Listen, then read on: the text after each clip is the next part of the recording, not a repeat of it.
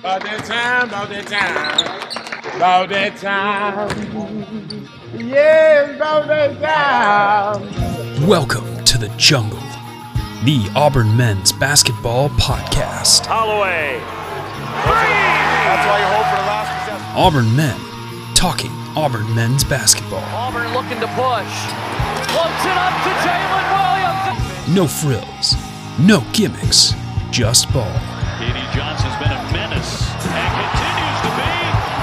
Now, here's your hosts, Matt Donaldson and Jackson Garrett. Yeah, about that time.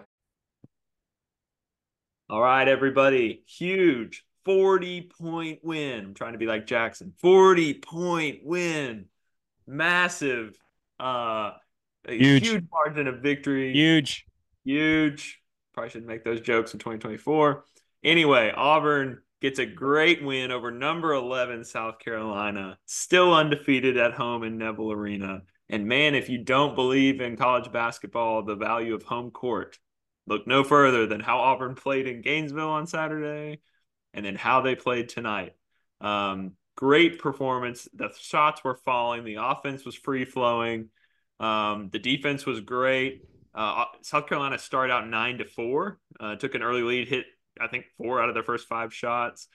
And then it was 46-19 the rest of the half. It reminded me a lot of it was more dramatic and earlier in the half, but being at the Auburn Indiana game in Atlanta, Auburn just boat raced them like almost an entire half. It was amazing. Here to break it down with me, Ben Young. Oh, who's already trying to jump in, because I got to say, Matt, don't discount this. Obviously, it was a great performance, but we talked about going into Florida last week. They were one of the better defensive teams in the SEC. They were definitely one of the top rebounding teams in the SEC. South Carolina was ahead of us. They were the number 1 scoring defense in the SEC coming into this game. And I think it's safe to say after a 40-point loss in which they gave up 100 piece, that they might no longer be in first place. Yeah, I mean, we did what we did last week against Alabama, right? South Carolina was tied for first. We knocked them down, brought them back to our level. You get a tiebreaker over them. Big win, way to defend home court. And now Alabama's off this week in the midweek. We get our bye next week. So we are, which makes us currently half a game behind Alabama. So, not that Auburn fans need any excuse to root against Alabama the rest of the way in all their games, but that is kind of we gave up that controlling our own destiny thing when we fell a game behind them again, but still in the race. And with 6 games left in the regular season, I mean, this is about as good as you could ask for. Wait, Matt, did I just hear you say we gave up control of our own destiny? You're finally admitting it. This is the hard part. This is why I was in such a panic when we lost winnable games. This is not complicated. If you win all your games, do you win the league? That's what that means. If you win all the games that you have left, yeah, sure, all right. But that's listen, what that means. There was some panic that was justified because, again, if you think about that game against Mississippi State, that was a winnable game. That game in Tuscaloosa, man, was that a winnable game? It was. We had some close opportunities that are going to make the last couple of weeks of this game stressful. I gotta pause. We're gonna get into MVP discussion, but shout out to our people. Pocket Watch, AU Bear, Farm Data, all in here, always right on. We haven't even been very consistent this year with when we go live, and yet when we do, they're here. Pocket Watch. Canoe Bear and Pocket Watch were the only people that were here with me last week. I'd like to point that out. It takes a 40-point win to get Matt Donaldson back on his own podcast. Great supporters. I was a little busy. We've also got AU Bear on the Reddit poll voting for MVP that we know we've seen a lot, and Ribs and Whiskey. Good to have you in the Reddit poll voting on MVP for us. It's going to be a tough discussion tonight, Matt. It will. I was bringing up Pocket Watch to say he sat at Jaylin's table at the donor dinner last year and said he's a great dude. Shocks no one, Pocket Watch. If you listen to that, this is my guy. He's not only a great basketball player, a great dude. And maybe that's where we start with the MVP discussion, because Jaylin was on a heater tonight. It's dangerous to start there. Because I think before we start there, we have to start with who started the game off for us. Who has been the straw that stirs the drink for the last 6 weeks coming back into the starting role? But my guy, Trey Donaldson. Now, Trey Donaldson didn't have a huge impact in the box score, but when you talk about the way the game started off, we saw him take a couple of shots early versus Florida that didn't go in. It sort of set the tone for the game. I feel like Trey Donaldson set the table for this game in a lot of ways. Driving inside hard, penetrating early, dishing some good assists. I believe he finished tonight with 0 turnovers. He did. Yes, he 4 did. assists, 0 turnovers to 4 assists, 1 of 1 from the free throw line, 5 of 8 from the field. He's finally taking some more shots in that PG1 spot that I personally have been begging for. Talk about Trey Donaldson's impact early on this game. Yeah, Trey there's got to be better words for it, but he is just a steadying force on the floor. He's done it as a starter. He's done it as a backup. He is just so solid. He is finding his shots a little more. I think he's finding his flow of the offense. It feels like there's very rarely anything forced with him. And I think that's one of the nicest things you can say about a point guard on a team that is, when it's clicking at a high level, if you have a guy like that who can get other people involved and add his. Ben, we've been on this since the beginning of the year. 22 assists to 5 for South Carolina. Oh, it's pretty basketball. And by the way, Aiden Holloway, 3 assists, 0 turnovers as well in the backup minutes. So really great production. I'm glad you start with Trey. Trey has been seamless. He's been good on both spots, and I think that's the best thing you can say about a guy. Zep Jasper was able to do that, like a team guy. It doesn't matter if he comes off the bench. Doesn't matter if he starts. He's going to bring the same energy. But you can kind of feel Trey's confidence building as the season has gone on. And then we got to talk about another guy who continues to accelerate through SEC play as a reliable role player. I don't think anybody's confused about who the best players on this team are. They're in our front court. But Chad Baker-Mazara, man, what an upgrade as the 3-player coming off the bench. He once again had double digits. He finished with 10 points. But he had his perfect night. 4 of 4 from the floor. 2 of 2 from 3-pointer. Now, sadly, he didn't draw any free throws tonight, no fouls, but he finished with 5 rebounds in those serious hustle plays and 3 assists. His passing tonight was a huge part of this game. It was. And he led us in rebounds. And he continues at his height, 6'7", 6'8", to be a really, even for not being huge, he's a good rebounder. He did have 3 turnovers that were pretty bad. We only had 7 as a team. He had 3 of them. But, man, the spark he provides, you mentioned the passing, the scoring at all levels, hitting multiple threes. He's one of our 7 dudes on offense, and we need him to show up and continue to contribute. And I thought, again, the story, Jaylin and Johni get so much attention. To me, the correlation with this team is like, how many of our dudes are scoring? Trey, Katie, Chad, all had really good nights. Denver quietly had a good night, also played some point guard. We'll talk about that later. We need the depth of scoring. We can't have it be 1 or 2 or 3 guys. That's a flashback to last year, and that's not a recipe for winning, especially as these games get a little more intense. Obviously, all these guys play better at home, but I'm glad you pointed out Chad was good, and he almost drew a fist fight from somebody, which every game there's something weird that happens with him. It's funny. Yeah, we could talk about the flow of the game a little bit later, but you mentioned Katie Johnson. Katie Johnson, once again, a spark plug, and we can't mention enough how Katie Johnson's hero ball this year is coming at all the right times. We're not seeing him shoot us out of games like we have in previous years, particularly last year when we were looking for a hero constantly. Katie Johnson, 2 of 3 from the floor tonight, 1 of 2 from 3-pointer, and then hit all 4 of his free throws. A man after my own heart. That's a Jaylin stat line. That's a Jaylin stat line, getting 9 points on 3 shots. Way to go, KD. Yes, but he also had 2 rebounds and 1 assist, which I want to say is not so much a Jaylin stat line, because again, one of the things that we're used to seeing Jaylin do is be that facilitator and do all the stuff that you don't see in the box score. Great passing, great rebounding. Well, Matt, that's KD. Give us the plus minus on KD. All right, I was going to say that for a little bit later, but Katie Johnson tonight, 39 points plus minus. No, 40. I'm reading it wrong. Plus 40 points plus 40. That's the difference in your ball game right there. Now, some of that has to do with who Katie is around, but he also had some incredible steals tonight. He continues to be an energy glue guy. And again, just like we're talking about with last year's situation, we would so often see Katie shoot us out of a game, and he's just so much more patient this year. He's so much more trusting of his teammates, and that's the gel that is making this team go. You said Dylan was number 2, right? Plus minus. Yes, Dylan was also number 2. Yeah.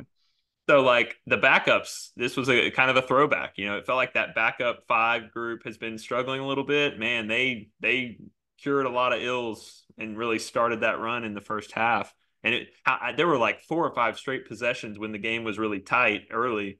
I mean, it was just turnover, steal, getting out on the fast break. And it was great to see. It honestly felt like it had been a little while since we had seen that backup group really accelerate, take a big lead, and they did that tonight.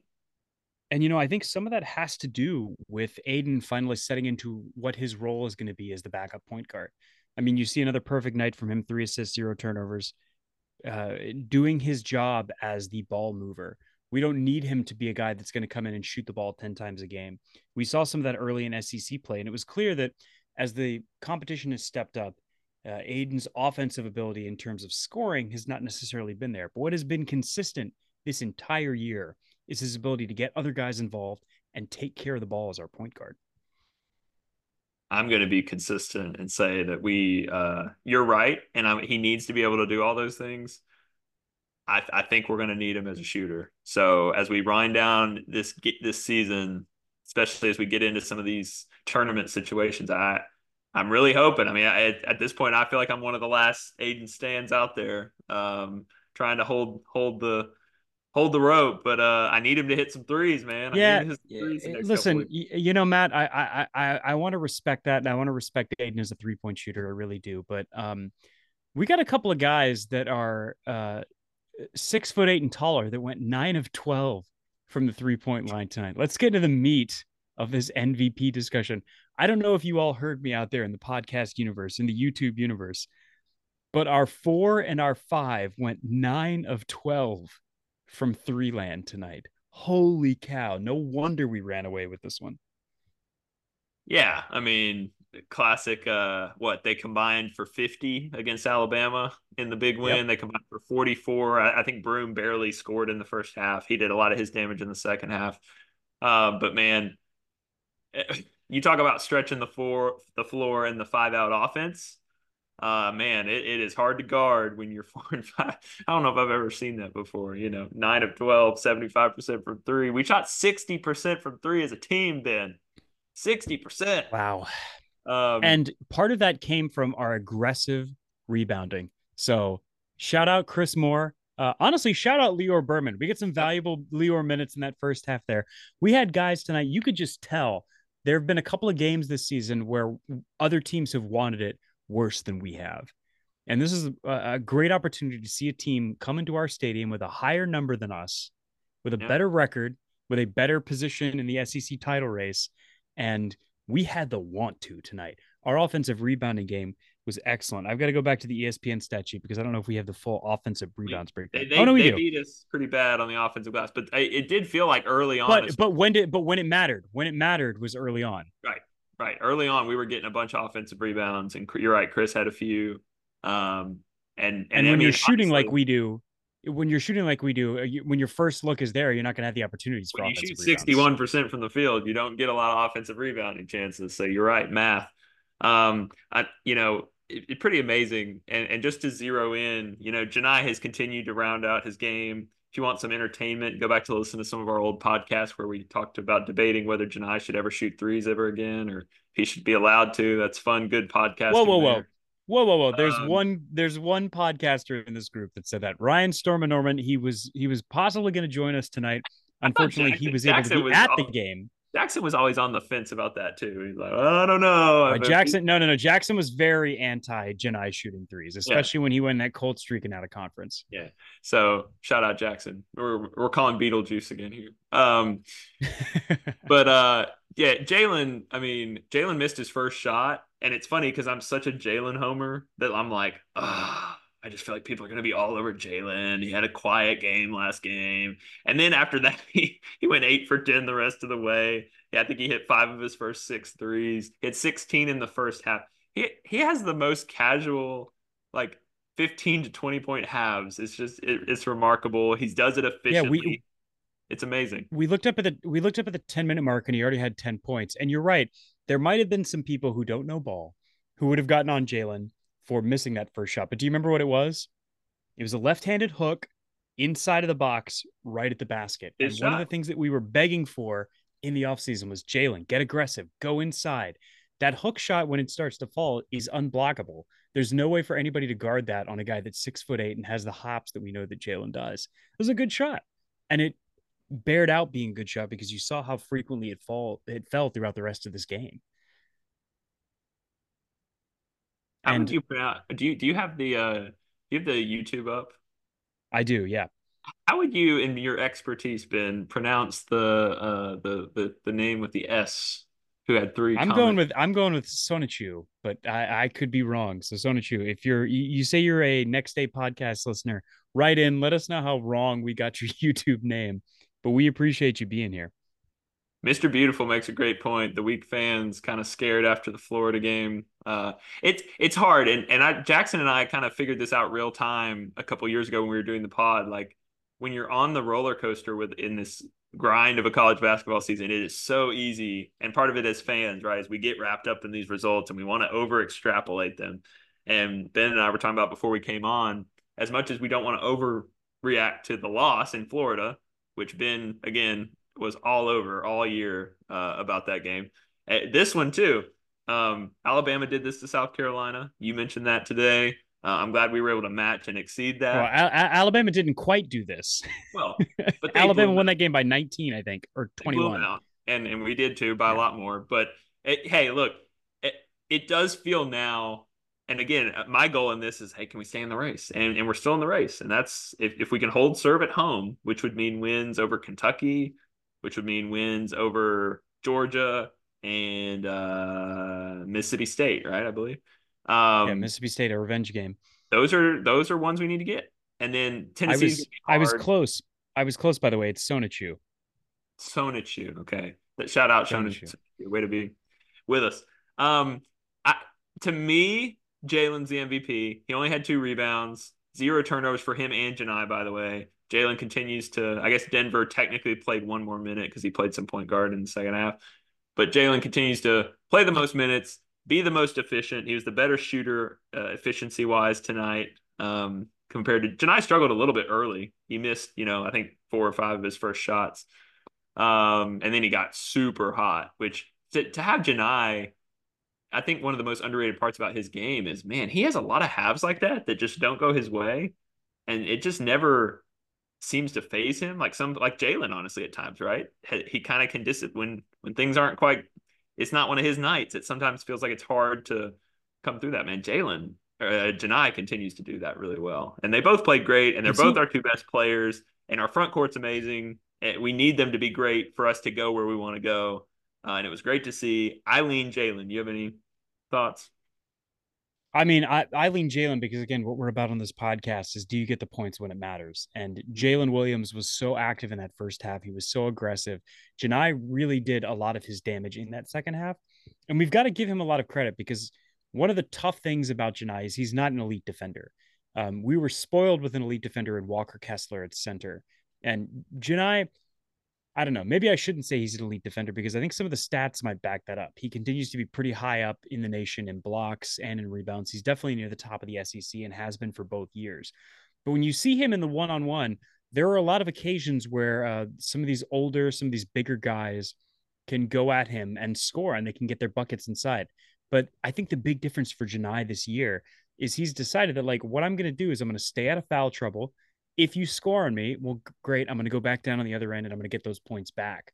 And that was really what we saw in the second half. But even more than that, we saw a lot more of what you were talking about with that 5 out.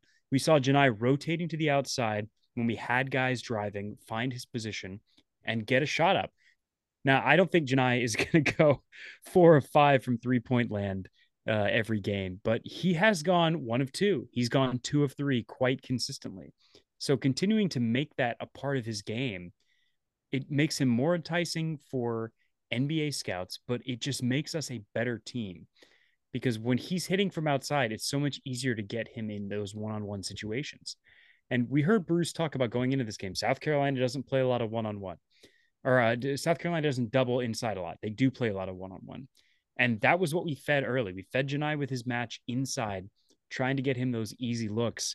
and he struggled a little bit, but the rest of the team picked him up. They rebounded hard off those misses. That's the thing we've been really wanting this year. You say, and I can't believe this. This is amazing. Johni Broome is now shooting almost 39% from three on the year. So he's been hot for a while now, is what that means. Now, granted, he doesn't take as many threes as some of our other guys, but like he is third on our team. So Jaylin is at a sizzling 42.6% from three, which is insane. Chad Baker was and he was at 39. He was at 39 before this game. So that's not an aberration. Jaylin Williams has been shooting great from three all year. He's been our most consistent three-point shooter all year, and I think that's fair. Trey's been up there. Trey's still at 38. Chad Baker-Mazar is at 40.3. Denver's at 36.3. Those are all great numbers, and but for Johni to be that, it's crazy. It's crazy. He's up to 39%. At 6'11", it's just another weapon. And if we can continue to do what we did tonight, which is rotate him out to the wing when the first look is not there, I think one of the interesting things about this matchup is South Carolina is a shot clock bleeding team. Particularly on offense, they want to run the shot clock down as long as they can, but it's the same way on defense. They'll let you take a tough shot. They'll live with that again and again and again. So if you want to take an early shot with a guy in your face that's a little bit open around the outside, they're going to live with that. And I think we did a better job, particularly in the first half, of moving the ball and actually finding a shot that we wanted to take. But it was even more evident in that second half when South Carolina was kind of in panic mode that we were really able to just shoot the ball from anywhere on that floor and anybody that had it in their hands. Yeah. The team confidence was great to see, especially after a bad kind of performance and a tough loss, kind of first blowout of the year, really. Good to see them bounce back at home in a big game, in a big spot, and defend home court. I did want to I mentioned Dylan earlier. Dylan was all over the place in this game. He was 4 for 4 at the line, Ben, first of all, but 5 assists from Dylan Cardwell. Is this a correct in 15 minutes?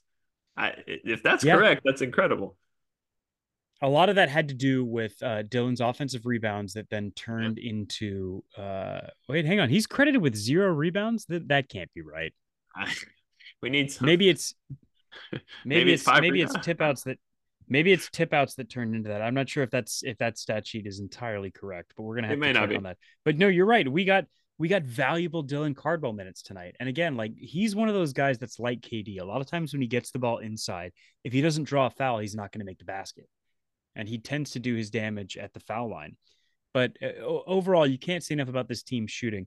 They shot 61% from the floor, 60% from three, but they were 17 of 19 from the charity stripe. And that doesn't do a lot for you in a game that you're going to win by 40. But Auburn's free throw shooting is such a vast improvement over last year that if we find ourselves in that situation, I feel like we can win a free throw competition. I mean, we definitely had to do that a little bit in that second half against Alabama. You wanna take a guess at our season free throw shooting percentage as a team right now? I think we are now closing in on 78. I think we're at 77. I'm gonna give us 77 point something. 76, but that's great. I'm through as a team. 76 is pretty amazing. That's incredible. Good team win. I thought our offense was great. I thought we defended well. But Matt, we haven't crowned them officially yet. So I think it's time we crown the MVP. Yeah, let's crown him. Yeah, I think it's no question. I think when you look at the impact all over the floor, when you look at the impact in the first half when the game was still in doubt, say his name one more time. Jaylin Williams, Jaylin Williams, MVP once again. I ride the roller coaster with you, Jaylin. I'm here with you. Well, and it's not so much just that. Again, basketball is a team sport, but we said it last year going into SEC play. This team was going to go how Wendell Green Jr. goes. This team is going to go how Jaylin Williams goes. And we said it on socials today. We said it's a big game. Who are we going to get? Are we going to get Ghost Jaylin or are we going to get Superman? And good grief. We got Superman. There were a lot tonight. of ghosts on Saturday. But who's the ghost that is most indispensable to this team? Johni Broome is our best player. I guess it's Jaylin. I just think it's funny. It's Jaylin. Yeah, because we've done it without Johni. We've had a couple of games where and you could argue that we had to do it tonight without Johni. Johni was not particularly effective early, but Jaylin Williams went in there and took over this game and did not take no for an answer short at the rim. He missed his first shot and then he just kept going at it. And that was the difference tonight. Yeah, it was kind of a classic performance, honestly. He did a little bit of everything. There was some mid-range in there. There was some inside play. There was obviously all the threes, hit his free throws, and I thought he played really, really well on the defensive end. Our scout was great against South Carolina. We switched really well after the first few possessions in terms of this was a great matchup for us in a way because we could really switch everything and feel really comfortable with our big guys on the perimeter defending in our traditional man-to-man. And then, it was just a really good, obviously, when you win by 40 and when you score 50 plus in both halves of a game against the number 11 team in the country, it's a good night. But needless to say, the coaches and the players did a great job of flushing Saturday, getting back to work. And I think that speaks to, two things about Ryan, Storm, and Norman. Ryan was on that, he said that in our preseason or maybe in the first two games about making that parallel with Wendell Green Jr. Like, is Jaylin Williams the guy this year that is the key cog that we go as he goes? And then he also, what was my point? I had a point there. I was going to shout out Ryan again because he said something. Yeah, never mind. Ryan continues to be a guy that understands the matchups.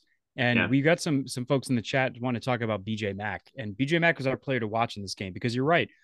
He is one of those freaks at 6'8", 220, somewhere in the 230-pound range. He's a fifth-year senior, transfer from Wofford, who played a bunch of college basketball prior and is probably playing the best basketball of his career. He certainly played a great game tonight. We knew Michi Johnson was great.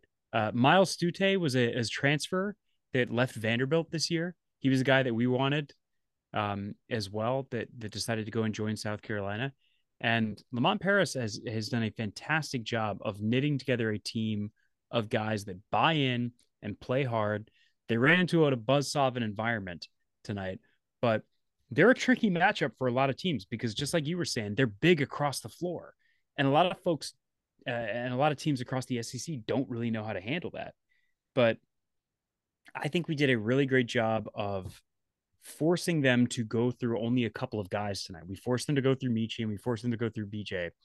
And it just makes a difference. It does. By the way, I want to zoom out a little bit unless you have other player notes, because I think it's important to put some of this in context. Okay. I just have one. Because we continue to see it. And Mr. Beautiful in the chat has pointed it out to remind us, Chaney Johnson's development. Ryan Storm and Norman was also on Chaney Johnson coming out of the offseason, that he was going to be an important player for us. And it hasn't quite been the rocket ship that Chad Baker-Mazara has been.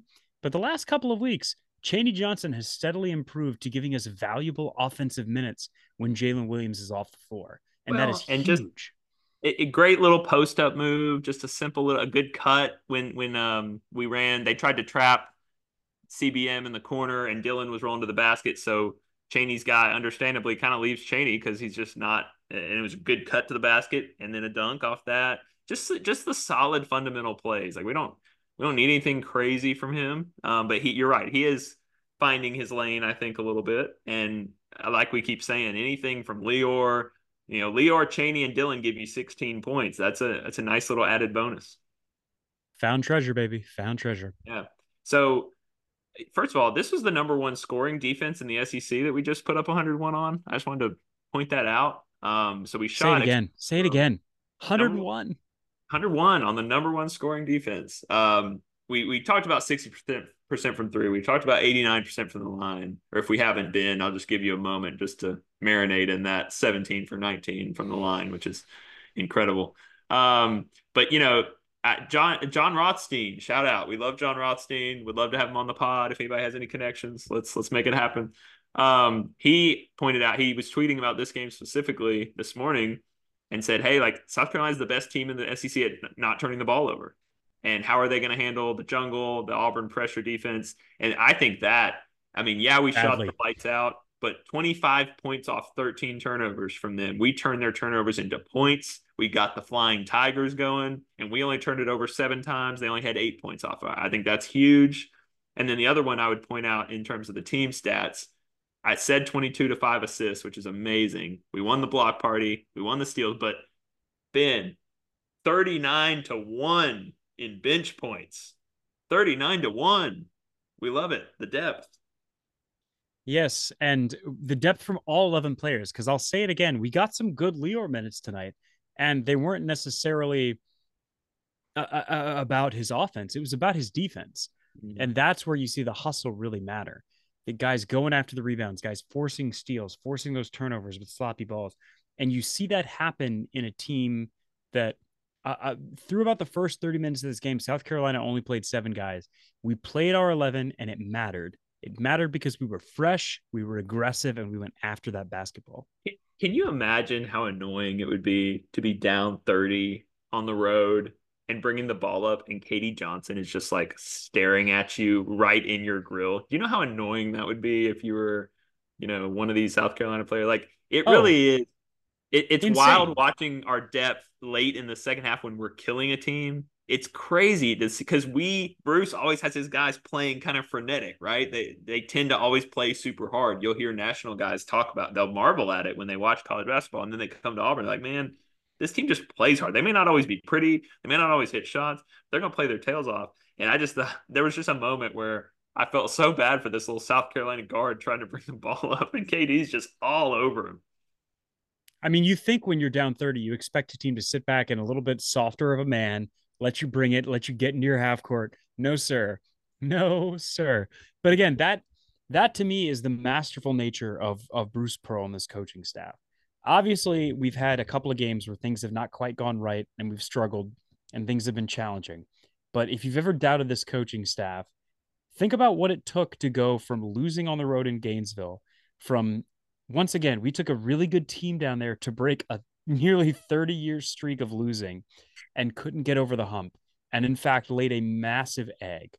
Well, now you got to turn around, you got to come home on a Wednesday night on a late tip and play against the top team in the SEC, and he had them playing like this was our Super Bowl.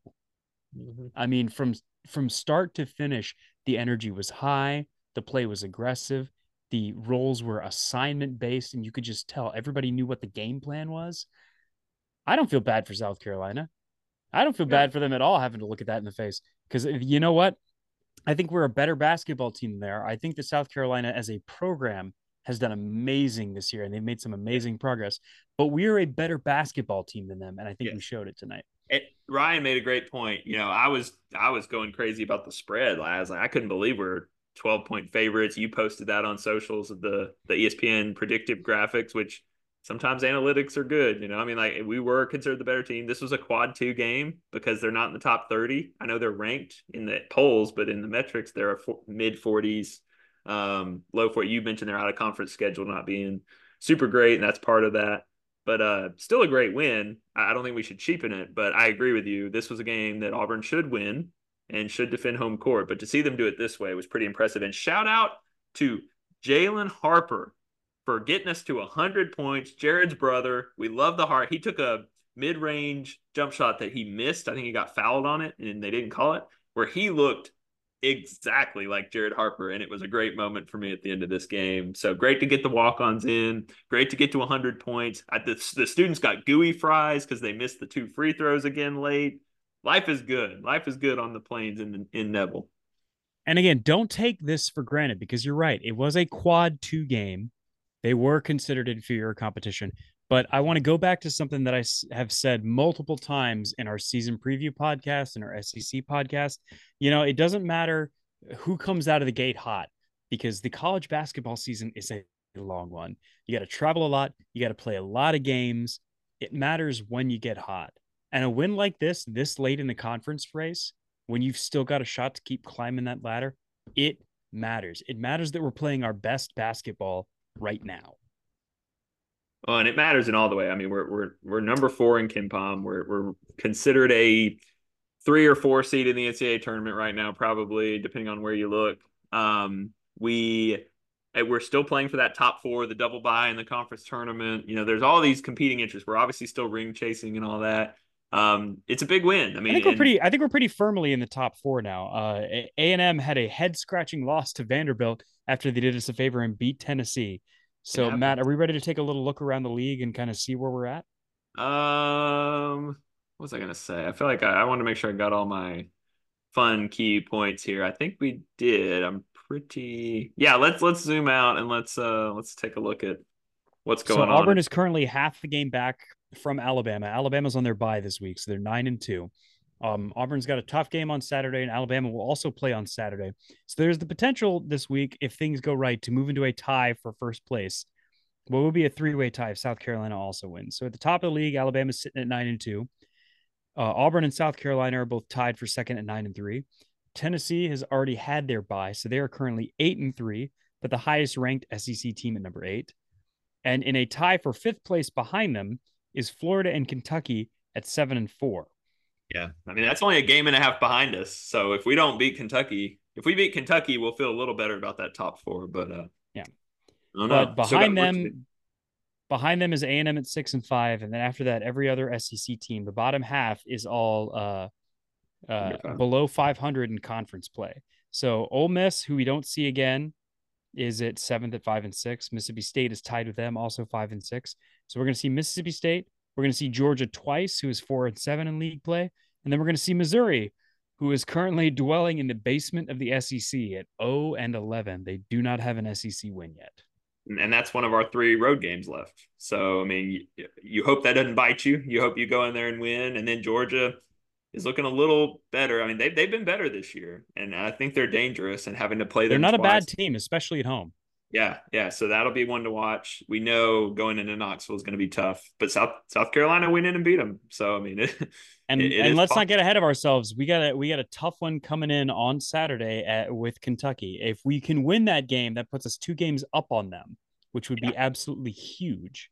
If we're going to get some, go ahead. I'm sorry, I didn't mean to cut you off. This is the big week, right? Like, especially coming off that loss. So before today, it's like, okay, like we're at home. Can we finish the home slate undefeated? So it's Kentucky, Mississippi State, and Georgia. Can we do that? And if we can do that, I think we can hang around in the race. You hope Alabama's going to drop 1, 2, 3 more. I mean, we can dream. We want them to. And if you want, we can take a look at Alabama's schedule here. Yeah, let's on Saturday, they got a tough one. They got A&M at home. And then next week, they have Florida at home, which, Florida's fighting for their tournament lives. A win on the road at Alabama would all but solidify them, in my mind, as an NCAA tournament team. They got to go on the road to Kentucky the week after, or the Saturday after. Then they're on the road again at Ole Miss. They have a 2-week road stretch to end February. And then in March, they have Tennessee at home. Does not get any easier. They've got to go to Gainesville, which has been an absolute snake pit for everyone in the SEC. And then they finish their season with Arkansas coming to Coleman Coliseum. And you got to think at that point, Arkansas is not going to be playing for much but pride. And a win over Alabama to deny them an SEC championship could, in a lot of ways, make Arkansas' season. So Alabama has some opportunities to lose if we can take care of business. Yeah. We just got to win as many as we can. Obviously, that's the key, and stay within,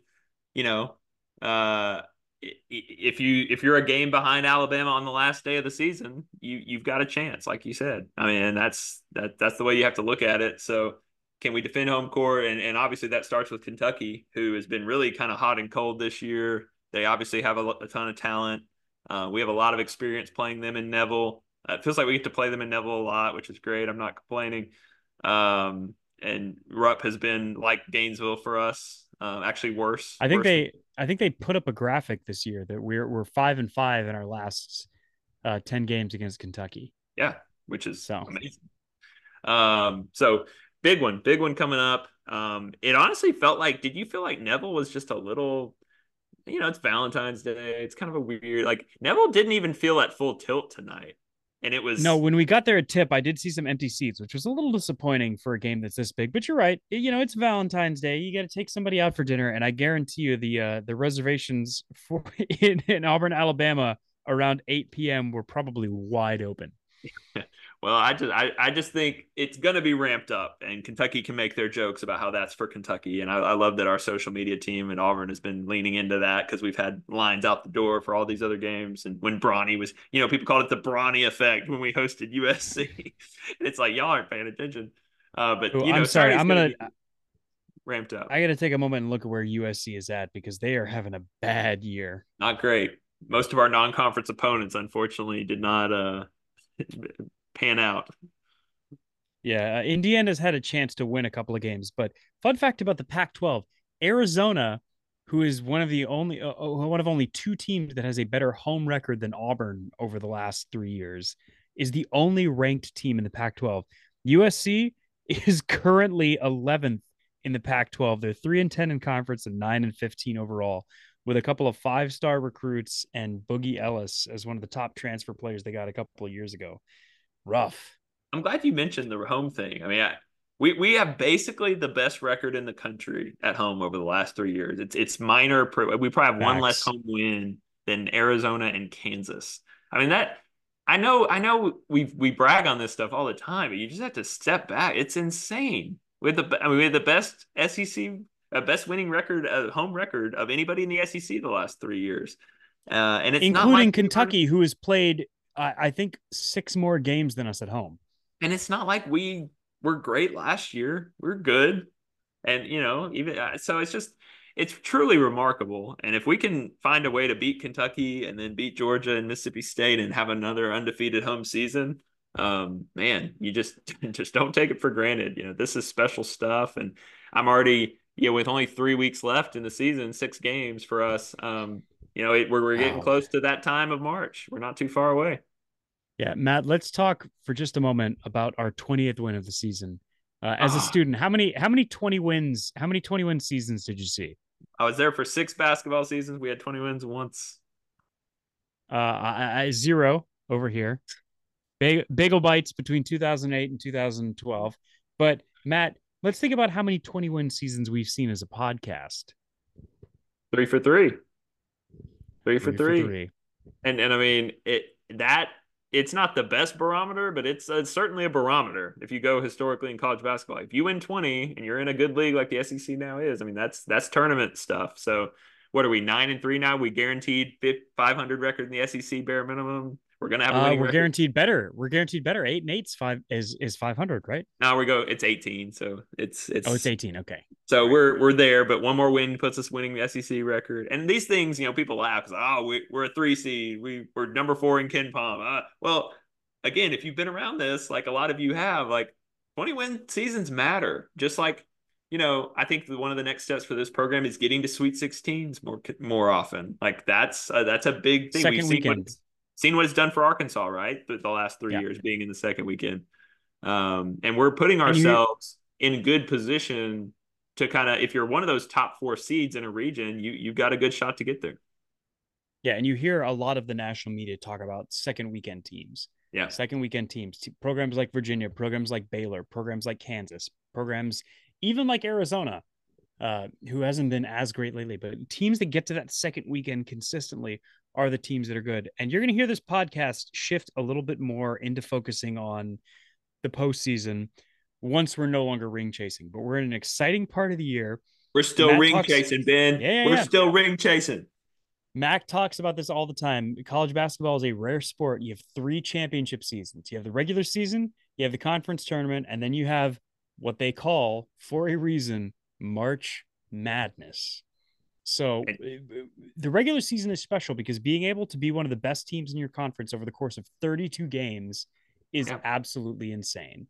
Yeah. And then going into win your conference tournament where you can have a team get really hot and win 4 games in 4 days. We've seen it. We've been a part of it. Mm-hmm. It's not unheard of. Teams can turn it on and steal a conference tournament title. And then, of course, there's March Madness where you never know what to expect. You never know who's going to emerge.